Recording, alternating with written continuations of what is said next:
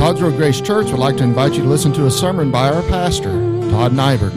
We are located at 4137 Todd's Road, 2 miles outside of Man O' War Boulevard. Sunday services are at 10:30 a.m. and 6 p.m. Bible study is at 9:45 a.m. Wednesday services are at 7 p.m. Nursery is provided for all services. For more information, visit our website at toddsroadgracechurch.com. Now here's our pastor, Todd Nybert. Today is the day when the birth of Christ is recognized. And I am thankful that men are made to think that there was a man named Christ Jesus, and he was born, and all over the world this is being recognized. Now, I would like to read a passage of Scripture from the book of Isaiah, written 700 years before the birth of Christ, and we have here the announcement of his birth. Isaiah chapter 9, beginning in verse 6, "For unto us a child is born, unto us a son is given, and the government shall be upon his shoulder. And his name shall be called Wonderful, Counselor, the Mighty God, the Everlasting Father, the Prince of Peace. Of the increase of his government and peace there shall be no end. Upon the throne of David and upon his kingdom, to order it and to establish it with justice and judgment, from henceforth even forever.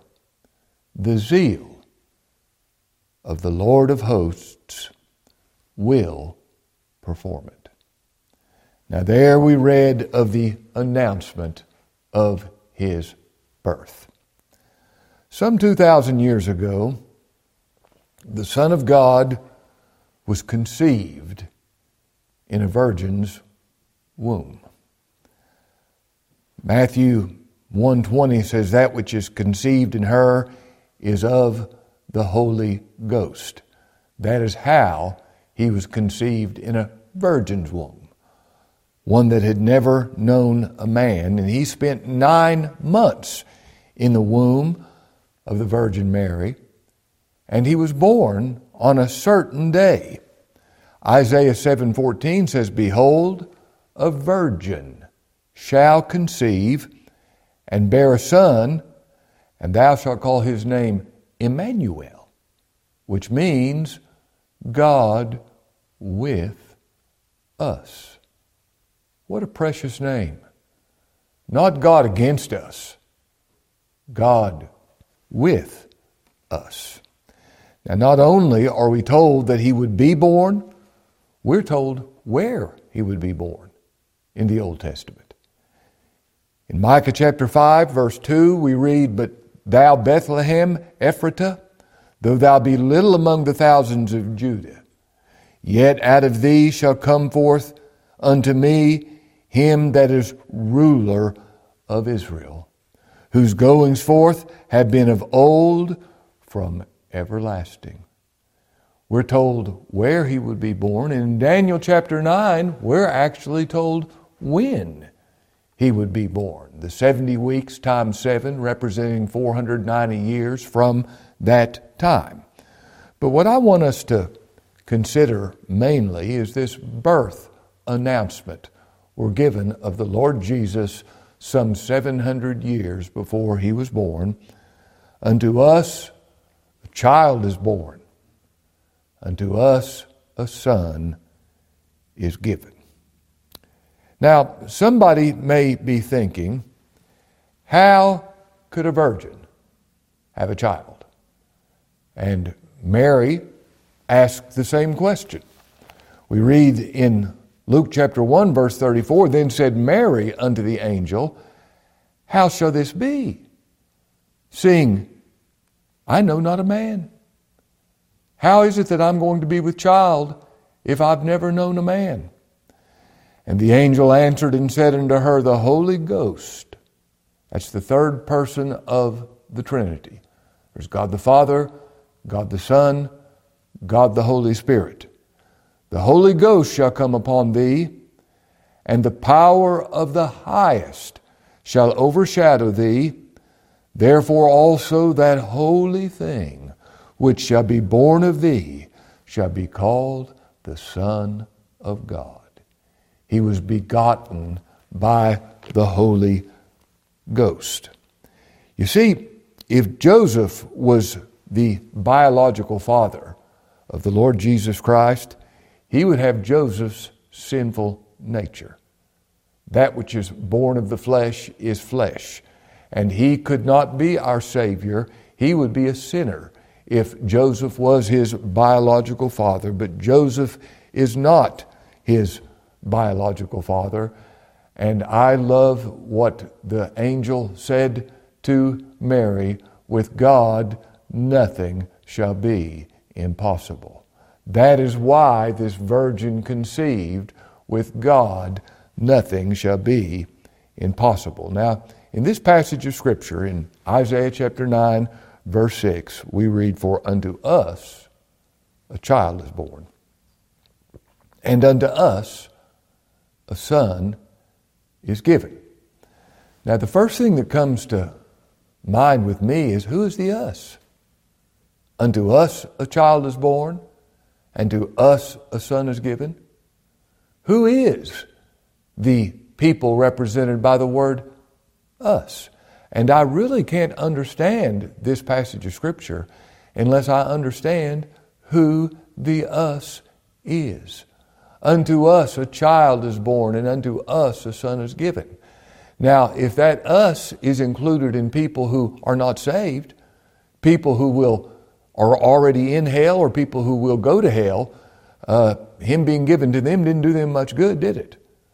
Unto us a child is born, unto us a son is given. Now, who is meant by us? Now, if I said the same us as Romans chapter 8, verse 31, if God be for us, who can be against us? I would be giving the scriptural answer. The us represents the elect of God, those who He is for. The us represents everybody that Jesus Christ died for. The us represents all who have been born of God, born of the Spirit. The us represents all who believe the gospel, all who believe and repent. The us represents all who receive Christ. Now, if I gave those answers, I would be giving accurate scriptural answers, but perhaps you're not sure if you are any of those things. And you can't ascertain that, yes, I know God elected me. I know Christ died for me. I know I've been born of the Spirit. You might not be able to answer honestly those things with regard to yourself. So let me give you something easier. Are you a sinner? I'm not asking you if you're elect. I'm not asking you if you know Christ died for you.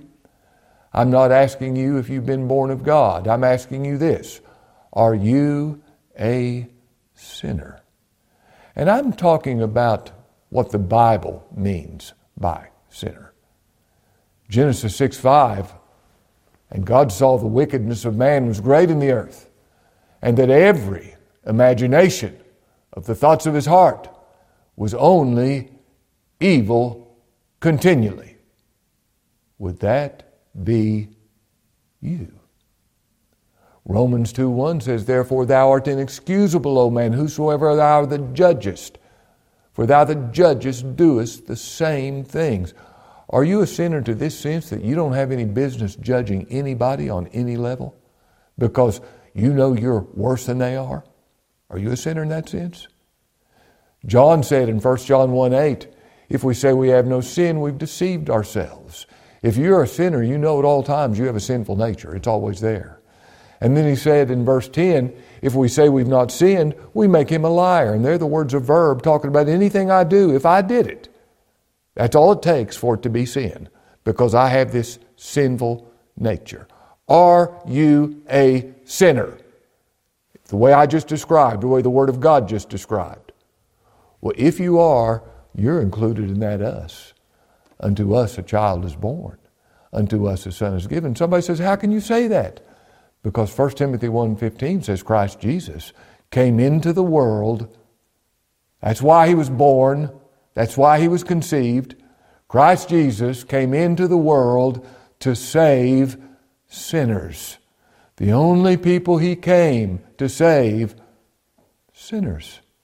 Now, if you're not a sinner, I can't say that he was given to you. You're not included in that us.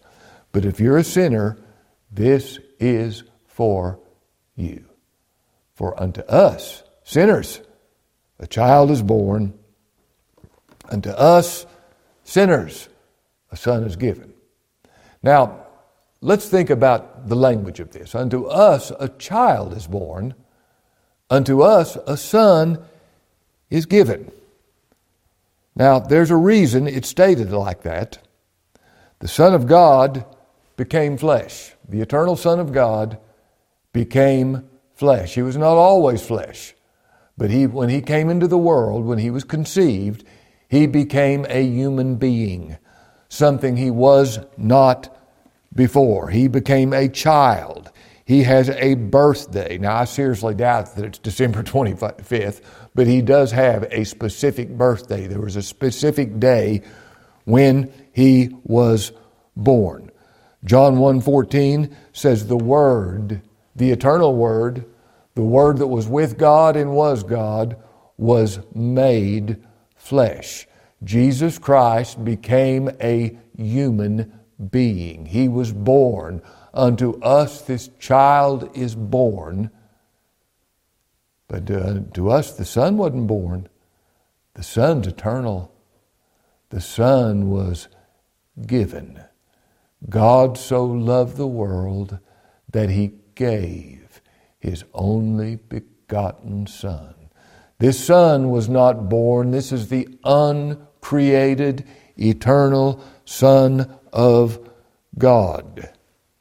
Now, Isaiah tells us concerning this Son that was born, or the child that was born and the Son that was given. He tells us in verse 6, and the government shall be upon his shoulder. This one that was born that day, some 2,000 years ago, when he was born, the government shall be upon his shoulder. Now, the government he's talking about is not government as we know it, with an executive, legislative, and judicial branch, a balance of powers with officials we elected. It's not talking about that kind of government. It's not talking about any other kind of human government, an autocratic government, communist, socialist. The word government means rule or dominion.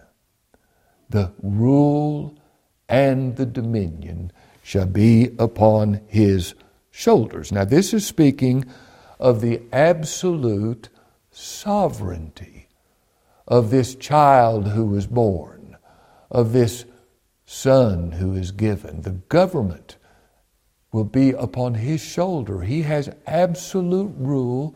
He has absolute dominion. Now, here is what that means. This child who is born, this Son who is given, he has a will. He has a will.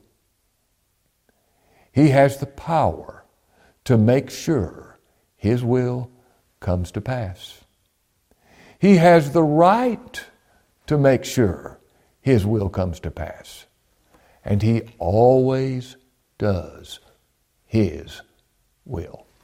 That's what is meant by the sovereignty of Jesus Christ. His will is always done because he has the power to make sure it's done. He has the right to make sure it's done, and he always makes sure it is done. His will is always done. Daniel chapter 4, verse 35 says, He doeth according to His will in the armies of heaven and among the inhabitants of the earth, and none can stay His hand or say unto Him, What doest thou? Psalm 115:3, David said, Our God is in the heavens, He hath done whatsoever He hath pleased. His will was done when He created the universe. Every minute of time, this thing we call time, whenever it began, and there's a time when there will be no more time, is His will being done. He's the cause of causes. The lot is cast into the lap, but the whole disposing thereof is of the Lord. And if you're saved, it's because He willed your salvation. It's not because you willed it. It's because He willed it. He is Lord. The government is upon His shoulder. Now, Isaiah now gives us His name. His name shall be called.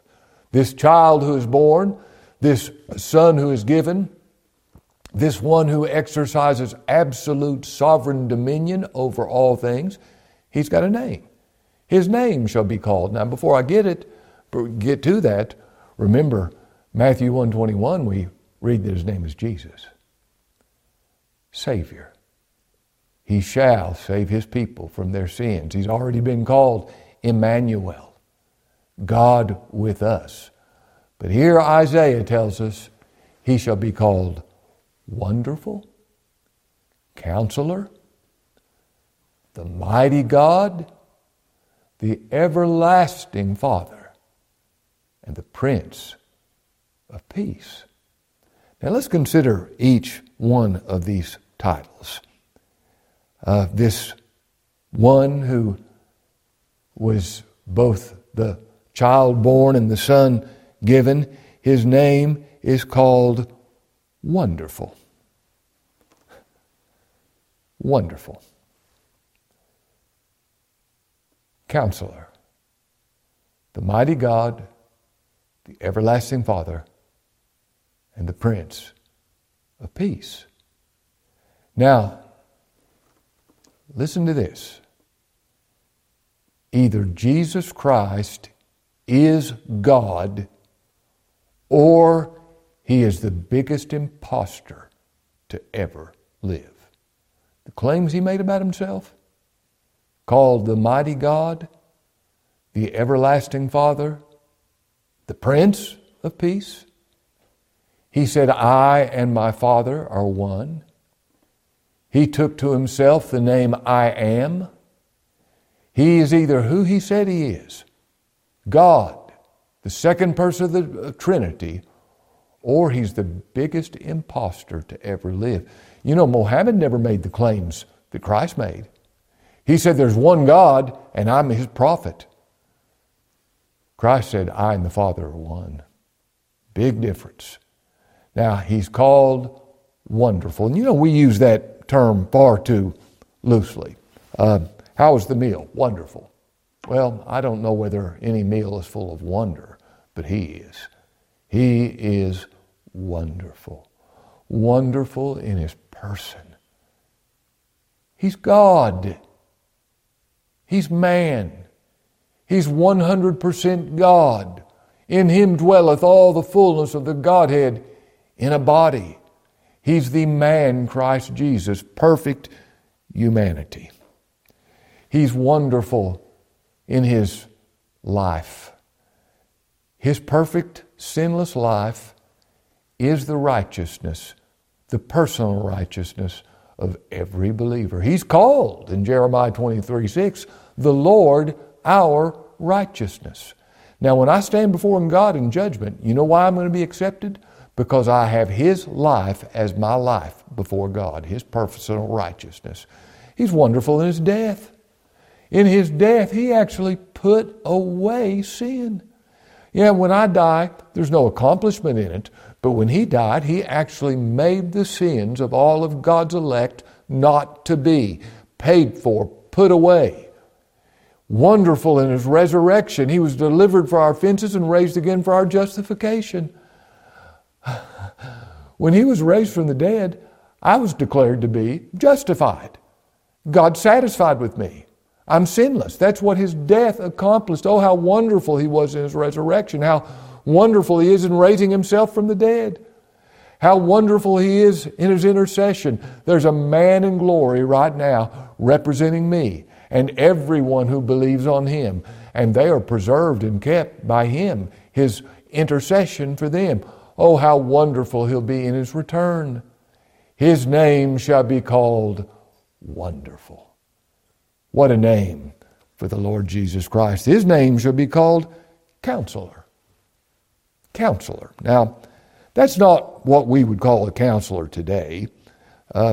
People go to counselors. They may be helpful, they may be harmful, but they're men, and they're not going to be infallible by any means.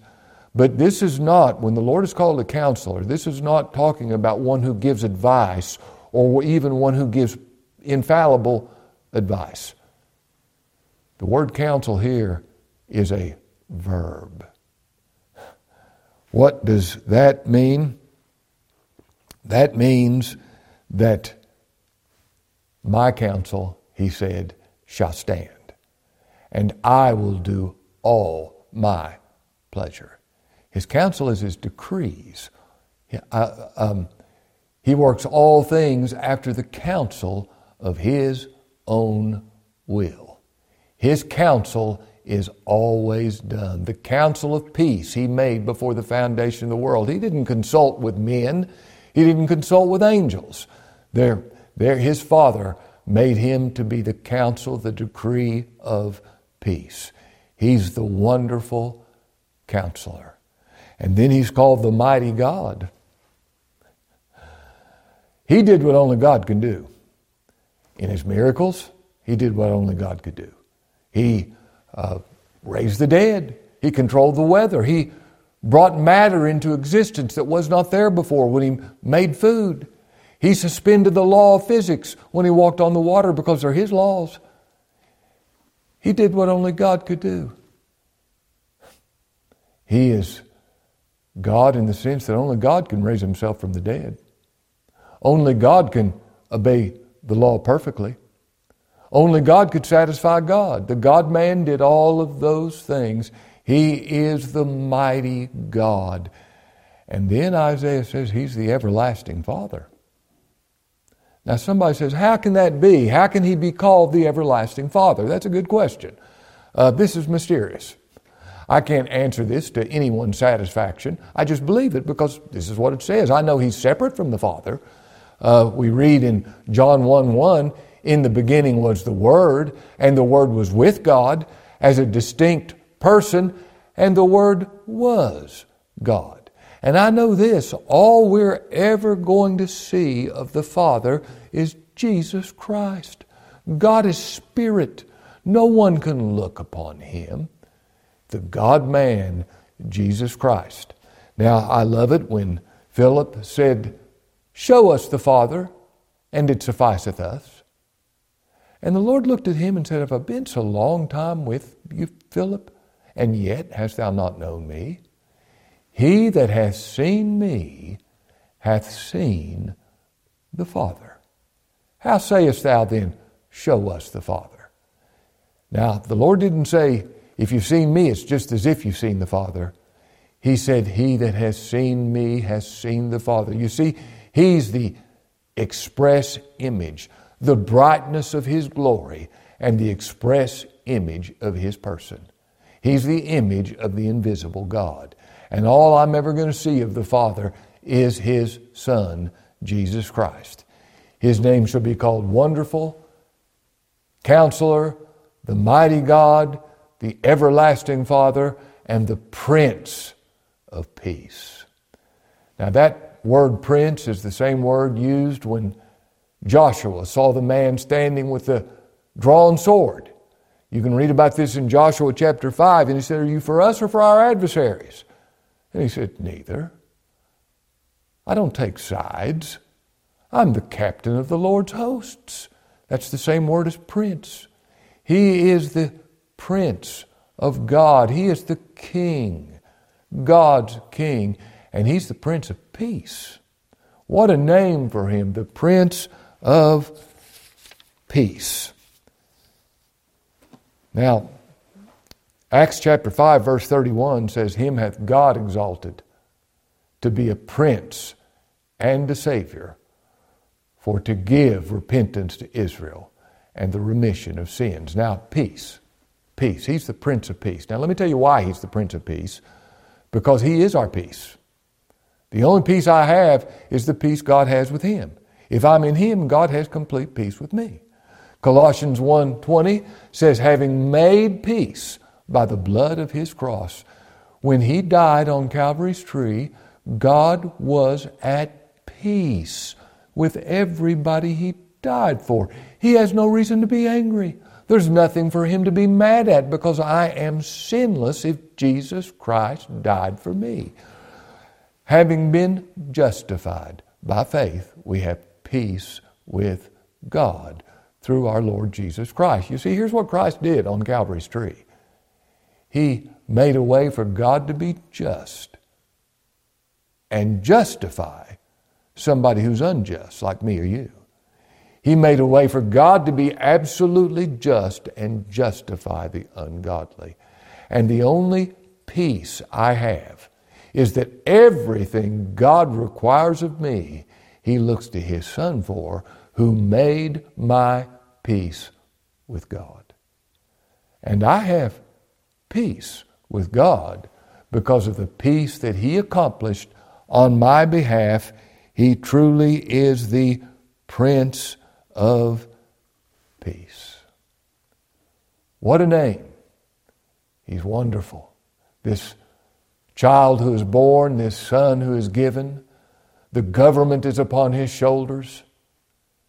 His name shall be called Wonderful, Counselor, the Mighty God, the Everlasting Father, and the Prince of Peace. This is the one who was born of a virgin some 2,000 years ago and lived a life of perfection for 33 years and died upon the cross as a sin-bearing substitute, making peace for all He represents.